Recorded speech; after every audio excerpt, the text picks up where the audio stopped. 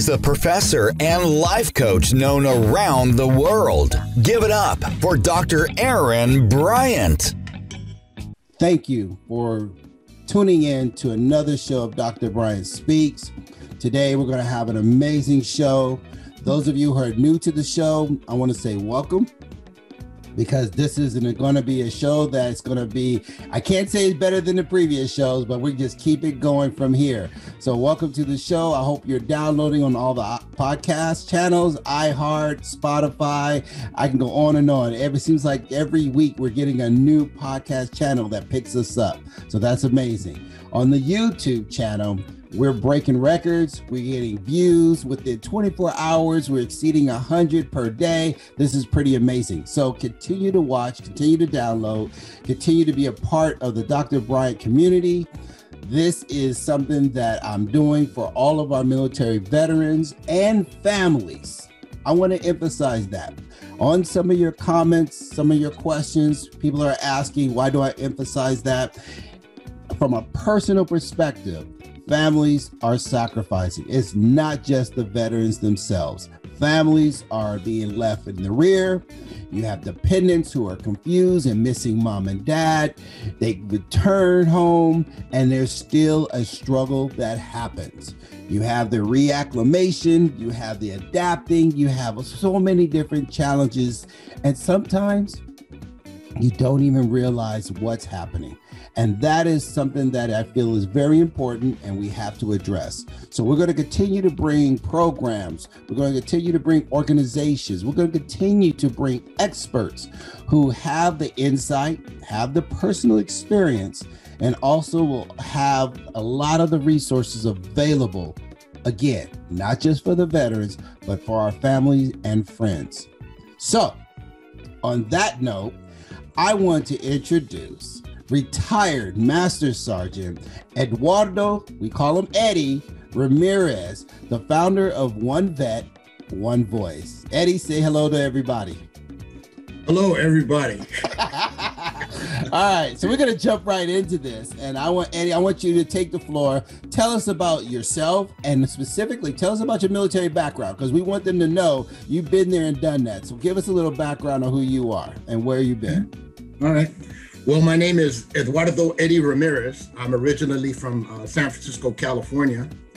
I went to Mission High School back in the day, and then went to San Francisco State, and then San Jose State, studying electrical engineering, and worked at NASA Ames Research Center. Oh, yeah, I know where that is. Yeah, studying electrical engineering. I was in a program called Cooperative Education, where you go to school a semester, and then you work a semester in the career that you want to obtain. So I lived down in San Jose, little studio apartment, riding my bicycle from San Jose to NASA, taking physics and chemistry and calculus. And okay, I have to ask, Eddie, were you like the only Latino doing that, or was there a program specifically for the minorities, or what? Because you sound like you're breaking ground back in that time of day. Back in the day. You know, I actually went to school with a couple of Puerto Ricans from Puerto Rico that had come up from Puerto Rico, and one of them was living with me.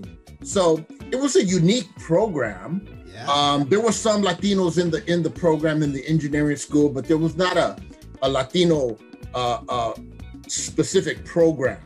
You know, so you're kind of mixed in with everybody else. But the program that was unique was the cooperative education program. Okay. Because that one got you to go to school and to get experience in engineering. And that was unique. I don't even know if they have that program around again. You know what? I seriously doubt it. There's so many programs that I've heard about, even some that I've been in, like one specifically for me was called Upward Bound when I was down in Southern California. Okay, so, but these Upward Bound program. These things are no longer around. People can't find funding. When you have these budget cuts, they look at that kind of stuff and they just cut it. Fine arts, music, all of that. So unfortunately, if it's still around, I would love to hear about it, but I'm not hearing. So, but go ahead. For sure. But the Upward Bound program, I was involved with that, where I was going to school at the university during the summer. That's right. It was a really good program. That actually, Upward Bound program actually got me to graduate from high school.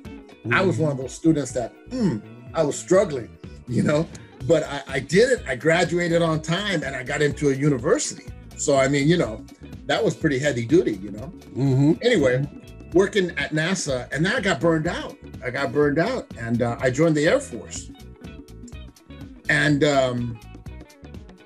I always was into mechanics and stuff, you know, working on my cars. I have a 67 Camaro that was given to me when I was like 16 years old. Matter of fact, I still have that car. Whoa. It's sitting in my garage right now. Nice. Anyway, that's a whole nother. That's a whole other. I think we're going to have to talk offline about me stopping by. You know, Nice. and then they sent me to Lackland Air Force Base and basic training there. And then I had a 6 months delay because I was a guaranteed job. So I was an aerospace ground equipment mechanic. I went to Chanute Air Force Base in Illinois, and they had the coldest winter in history out there. Wind chill factors of minus 120 degrees. Whoa. I never heard of wind chill factors until I got there. They had to close down the school several times because it was just too cold to go outside. How much feet of snow? Oh man, it was crazy. How high was the snow? The snow was pretty high. You know, it came up to like the first story. You had to kind of dig your way out, you know. But I did 16 weeks of training there to work on support equipment for aircraft, generators, air conditioning, air compressors, diesel engines, you know, so on and so forth. So that when the aircraft comes and lands, you don't want to run the aircraft engines. So you bring out support equipment and you plug it into the aircraft. So my job was to maintain all that support equipment. And that took me to Japan and to Tampa, Florida. And then I said to myself, you know, I need to get another job because I was a grease monkey. I was working from 8 to 8 and my hands were always dirty. I was like, oh man, this is too much. And then I cross-trained into ground radio communications, where I maintained the air traffic control system and worked on UHF, VHF, HF communication satellites and doing all that. And that took me to Travis Air Force Base. It took me to Hesse-Jollendorf, Germany. It took me to Saragossa, Spain. It took me to Rimini, Italy. And it took me to McClellan in Sacramento. So hold on, I wanna, for those kids out there listening and intrigued by this, you hear all these countries he's talking about. This is one of the best things about being in the military. You have an opportunity to see the world. And so I just want to make a footnote that, you know, sometimes we talk about the bad about being in the military and how we're taken from our families and, you know, the challenges that we experience. But this is a great point to acknowledge how sometimes you get a chance to get out there and you get to see countries you didn't even know existed. Right. And that's the issue that a lot of people that are in the military face. They don't realize the opportunities that come across to them in the military. You know, I mentioned that I was in Japan. I was an aids mechanic, then I cross-trained. The Air Force has what's called the Community College of the Air Force. So as you go through these technical training schools, you're getting college credit. And I ended up getting 3 associate's degrees from the Community College of the Air Force.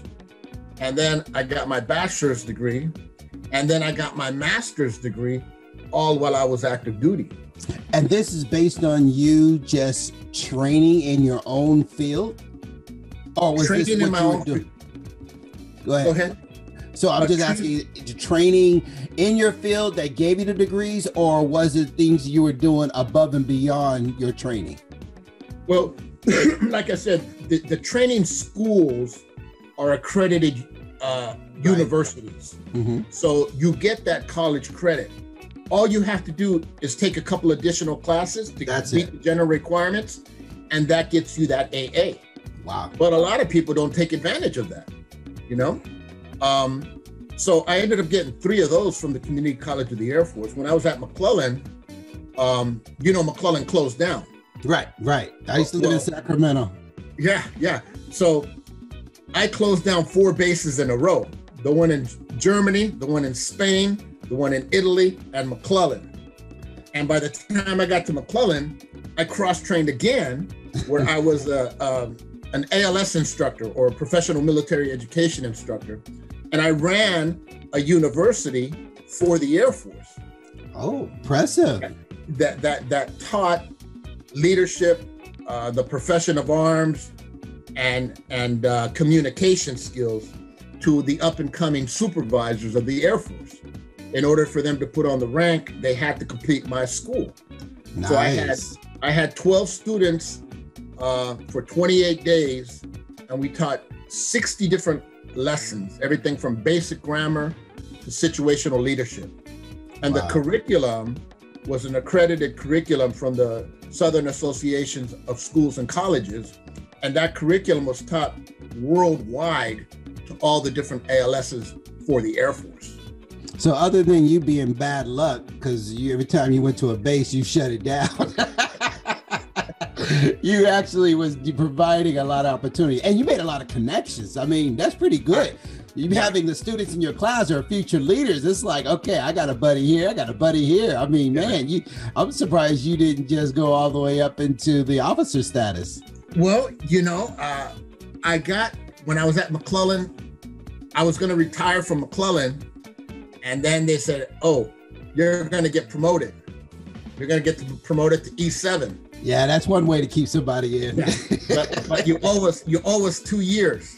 Yeah. If you're going to get promoted, you owe us 2 years. Of course. And these are your options.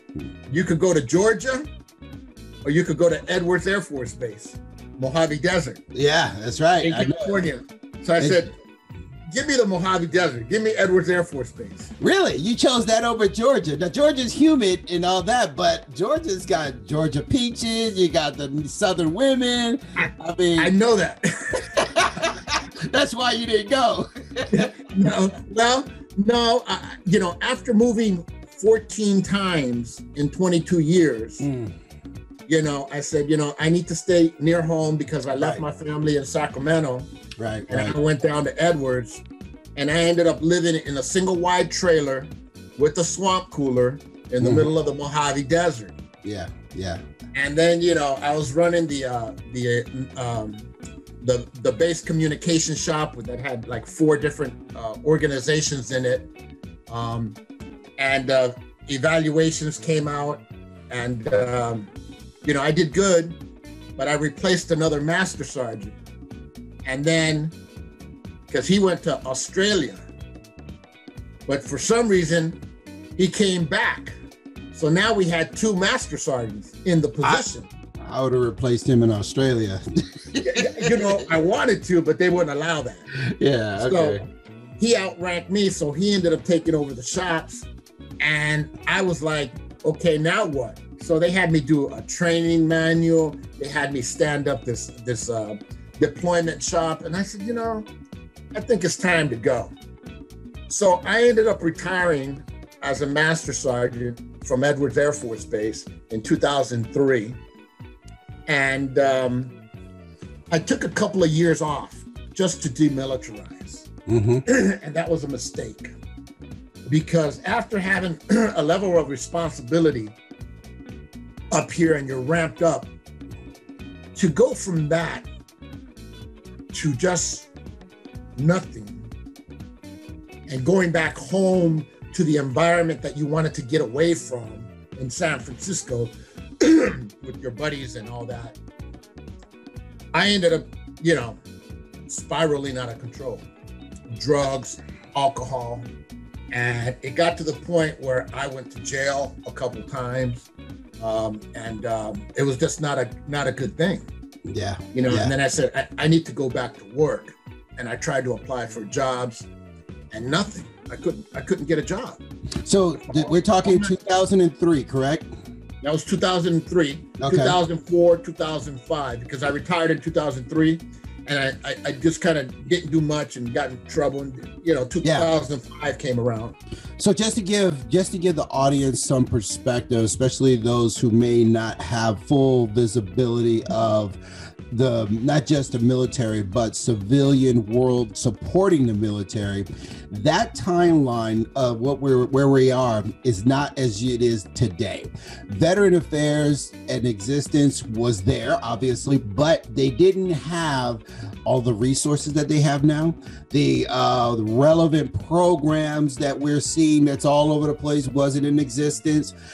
We sure as hell did not have the ability to go into VA and have all of these different doctors and psychiatrists. So for somebody like Eddie and myself, because I was along those same timelines, you weren't even aware of what you were struggling with. And that's the key that I want to kind of bring out in the open for people to understand, because I'm sure they're listening to you, Eddie, and they're going, man, that's weird. He gets out of the military, he's a squared away master sergeant, and then suddenly he's having problems. That doesn't make sense. They're not going to comprehend that.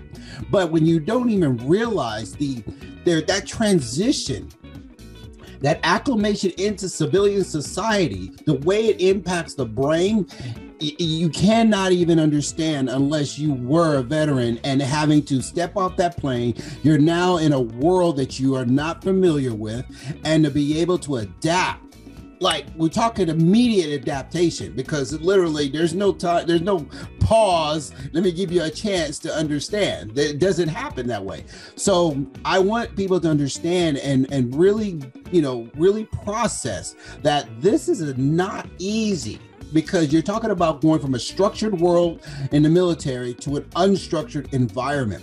And that is a very, very difficult thing to adapt to. So Eddie, from me to you, I understand, I sympathize, and I really want the audience to grasp this, the importance and the reality of what you went through. So there's no, I know for me personally to you, I'm not holding anything against you, because I recognize and realize, and we all have those tribulations that we have to deal with. So kudos to you for, obviously there's a happy ending, so we're going to get to that, but continue on talking about what I want to kind of address is how you ended up going into the Minority Veteran Program Coordinator. You ended up getting into that role. So give us some insight on how that came to be.